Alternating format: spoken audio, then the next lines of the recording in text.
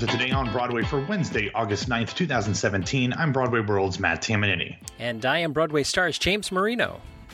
James, I've been begging for Broadway news a lot over the past month, and we definitely got a ton yesterday, but in some of these cases, I would have far preferred a quiet, boring day instead of what we got.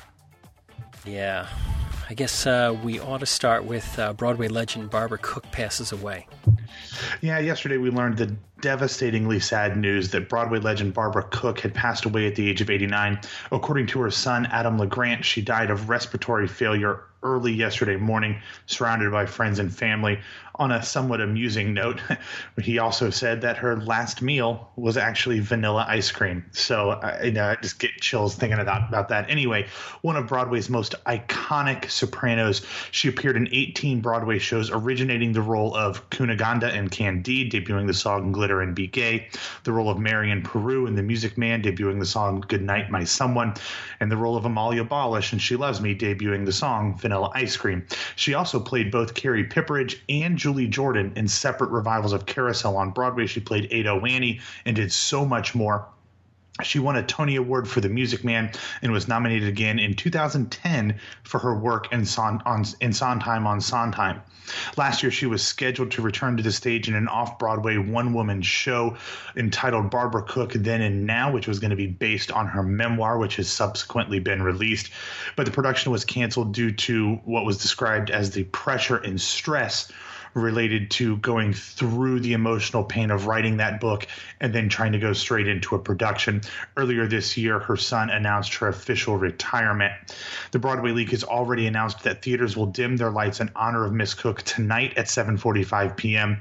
There have been many, many people in and around the Broadway community sharing their favorite memories of Cook and how important she was to them.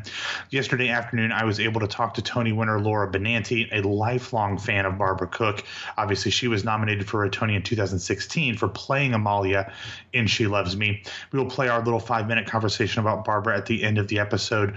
But James, I know for me, for a lot of people in the Broadway community, this loss, though not a tremendous surprise, still felt like a massive punch to the gut. Yeah. Again, it's not a huge surprise, but it was just a wave of shock when you told me this news. It's tremendously sad, but like you mentioned, there's some great stories going around about Barbara Cook, and I look forward to reading all of them. It's such a great way to celebrate her life. And to listen to all of the amazing songs that she has brought to the world. I mean, what's interesting is we kind of think of her as this kind of golden age soprano, but she has this huge amount of experience with like the works of Stephen Sondheim. She did a one-woman show of Stephen Sondheim music. She did Sondheim on Sondheim. I mean, she is someone who is so beloved because of her crystalline pure voice, but she is also an actor. She is someone who did so much more than just kind of filled an ingenue role in the golden age. She is an incredible performer, the likes of which I don't know that we will ever see again. I agree. Next up in the news, Great Comet announces a closing date. Geez, continuing with the unsurprising yet still unfortunate news. As we predicted on yesterday's show, shortly after half hour at the Imperial last night, the producers of Natasha Pierre and the Great Comet of 1812 officially announced that the show would close on Sunday, September 3rd. As I guess was planned, Ogarite and Nadawan will leave the production this Sunday. Then Pierre's understudy, Scott Stangland, who played the role at ART before it came to Broadway, will step in from August 15th through the 20th. Then the show's composer and original Pierre off Broadway, Dave Malloy, will finish the run beginning on August 27th. The show's original Sonia, Britton Ashford, will return to the role next Tuesday, August 15th, and will continue through the end of the show. She obviously replaces Ingrid Michaelson, who of course replaced her. And as we learned from Dave Malloy's tweets last week, that was, a move that was done with the bottom line in mind. James, the press release announces a national tour in 2019. So hopefully that eventually materializes so that more people, myself included, get to see this really unique production. I don't really want to get back into all the politics and speculation and the blame game associated with this show's closing, James, but this is just another disappointing and sad turn. Not only in, a day yesterday, it was already pretty sad, but in this kind of the unraveling of Great Comet's Broadway run, which started out so exciting and so well, to have it end like this is it's really a stain on what should have been a triumphant run on Broadway, even if it ended up being cut shorter than a lot of people would have preferred. All right. Next up, stars join the upcoming Once on This Island revival. Okay, finally we get some good news. Yesterday, the upcoming revival of the Aarons and Flaherty musical Once on This Island announced round 2 of its principal casting. And James, holy crap, is this a quartet of stars? First, the glorious Tony winner Lea Salonga will return to Broadway as the god Urzuli. Cat star Quentin Earl Darrington will play Agui. And here's where it gets interesting. Merle Dandridge, who's been on Broadway in Rent, Aida, Jesus Christ Superstar, Spamalot, and Tarzan, as well as having a pretty strong TV career, will play Papa Guy, while Glee star Alex Newell will play Asaka. Those two roles being flipped from their traditional genders, giving some really interesting, takes on these characters that for a lot of us musical theater nerds, we love. Mama Will Provide is a song sung by Asaka, which Alex Newell will play. If you remember, he played the transgender character Unique on Glee. He is not transgender himself, but that's the character he played. And if you remember earlier this year when they did the all-female concert of Jesus Christ Superstar, he actually played Mary Magdalene. So not something that he's unfamiliar with, but still pretty interesting. James, you and I have very public issues with this show's producers, but wow, this is a pretty incredible cast. And they still haven't announced who's playing Tamoon yet. So that should be exciting. That is apparently going to be an up-and-coming star, a new person based off of this open call that they've done. As a reminder, performances will begin at Circle in the Square on November 9th, and this one's going to have to be on my list of shows to see. I'm going to push back my trip to New York to try to see this one when I'm up there. November 9th. Just think about it. It'll be cold then. I don't have a coat, James, but I will find one. Oh, it seems so far away, but it's just mere moments. 3 months. Yep. All right. The Broadway cast is announced for Escape to Margaritaville. Yeah, James, a lot of this cast is stuff that we already knew from the previous out-of-town tryout in La Jolla and then the subsequent national tour, which I guess is getting ready to start kind of a mini tour. Returning to the show will be Paul Alexander Nolan, Allison Luff, Lisa Howard, Rima Webb, Don Sparks, and Andre Ward. They will return to their principal roles. But for Broadway, current School of Rock star Eric Peterson will be joining the cast, so that's really exciting. Also of note in the ensemble is Ryan Redmond, who for me stole Bring It On the musical. I thought she was fantastic. She was also in If Then. We will have the complete cast announcement in the show notes at BroadwayRadio.com if you want to check that out of all the ensemble members. Escape to Margaritaville will begin performances at the Marquis Theater on February 16th. Also very cold. Yes, and right after Valentine's Day, which can be cold. In many ways, Jim. All right, quick show and casting news.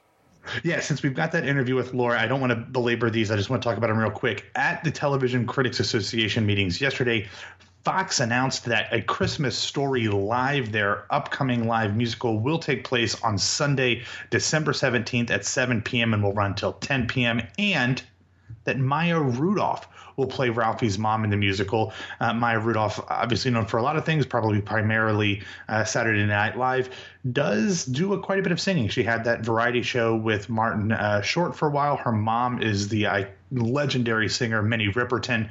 So definitely that should be really exciting. And the rest of the cast, they said, should be announced soon. It's early August, so they're going to have to start rehearsals fairly soon. So I'm sure we'll get some announcements coming up.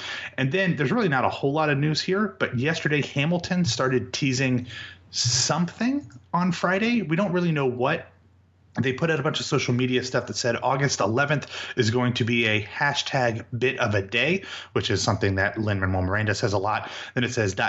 for a few reasons. One reason we know that is the first performance for the Los Angeles, I guess it's a tour stop. I mean, they're going to be there for like 12 years. I don't know, whatever. But it's the first preview performance at the Pantages. But so many rumors and speculation going around as to what the other reasons for 8/11/2017 being a big day. So I don't really know. You can look online on the message boards. A lot of people have a lot of theories. I don't know what it is, but I'm sure we'll be talking about it on Monday's episode, whatever it is, when they announce it on Friday. Boy, they know how to do that. They announced it 4 hours ago. It's got 30,000 likes on Facebook so far. They aren't no fools. The Hamilton PR machine has kind of been toned down a little bit now that it's in its, moving into its third year on Broadway, but they still know how to play this publicity game. All right. So you spoke to Laura Benanti. So let's get that interview in here. First off, congratulations on Meteor Shower and Detour. That's really exciting stuff to hear about, but not exactly what we want to talk about today. Yeah, for sure. Well, let's just talk about some of the memories that you have about Barbara Cook. Obviously, you've played roles that she originated, but I know you've got a personal fondness for her. There's that great bit you do in your act and on your CD about Soprano Isle, and there's this hologram of Barbara Cook. Growing up as the musical theater obsessed kid that you were, what was hearing someone with that type of voice that sounded so much like yours? What did that mean to you? I mean, it was the voice that made me feel like it was possible for me to pursue this line of work. Julie Andrews and Barbara Cook were the two people that I admired the most and wanted to emulate. And, she's just an icon to me, at least. And her voice was so silvery and easy. But what really struck me about her, too, is what a wonderful actress she was. I saw her at Carnegie Hall, I don't know, like 8 years ago or something like that.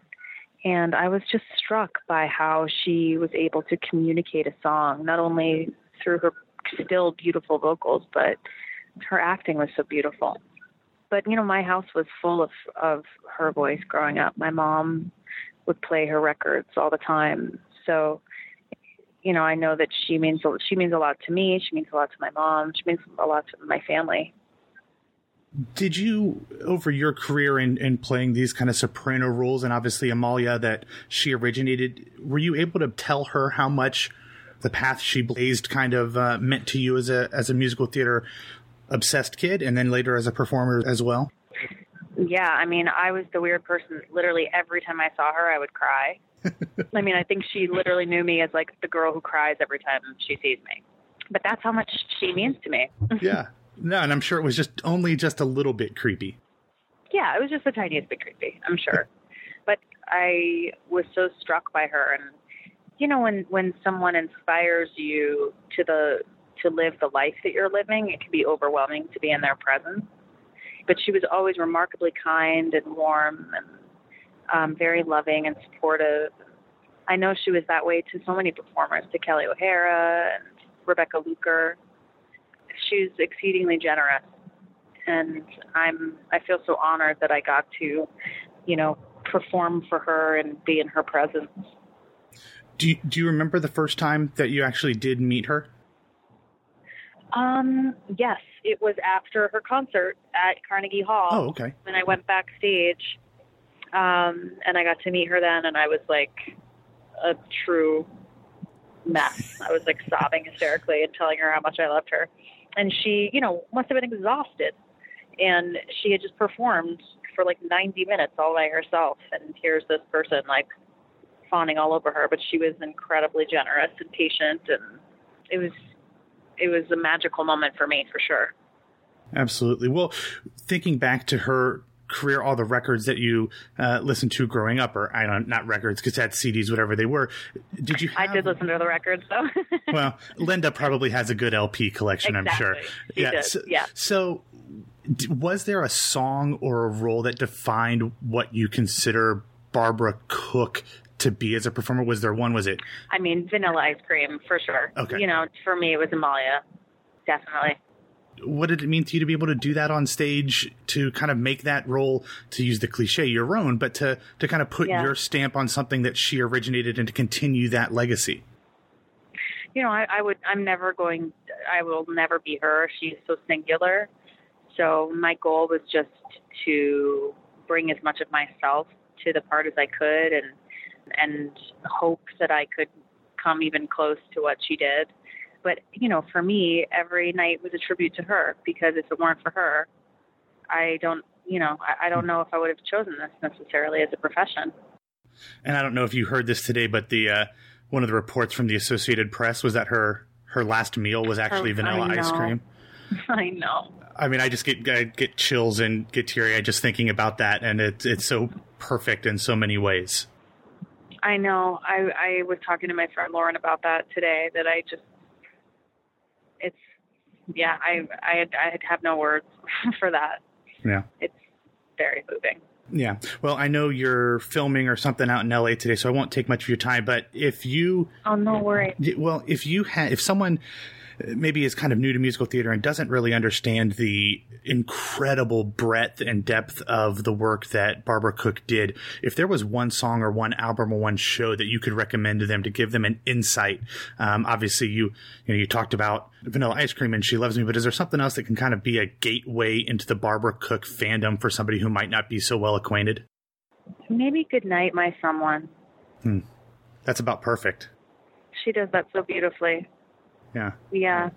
Well, Laura, thank you so much. And again, congratulations on Matt. Meteor Shower. I'm so excited. That seems like such an incredible group of people. So yeah, enjoy your time filming in LA, and then come back and we'll be really excited to see you on stage with those incredibly amazing, funny people in November. Thanks, Matt. I really appreciate it. All right, Matt, why don't you get us out of here? All right. Thanks for listening to Today on Broadway. Follow us on Facebook and Twitter at Broadway Radio, and you can follow me on Twitter at BWWMatt. And subscribe to Something Like a Pop on iTunes, Stitcher, or Google Play. And my name is James Marino from BroadwayRadio.com and BroadwayStars.com. Thanks for spending some of your Wednesday with us, and we'll be back and talk with you tomorrow.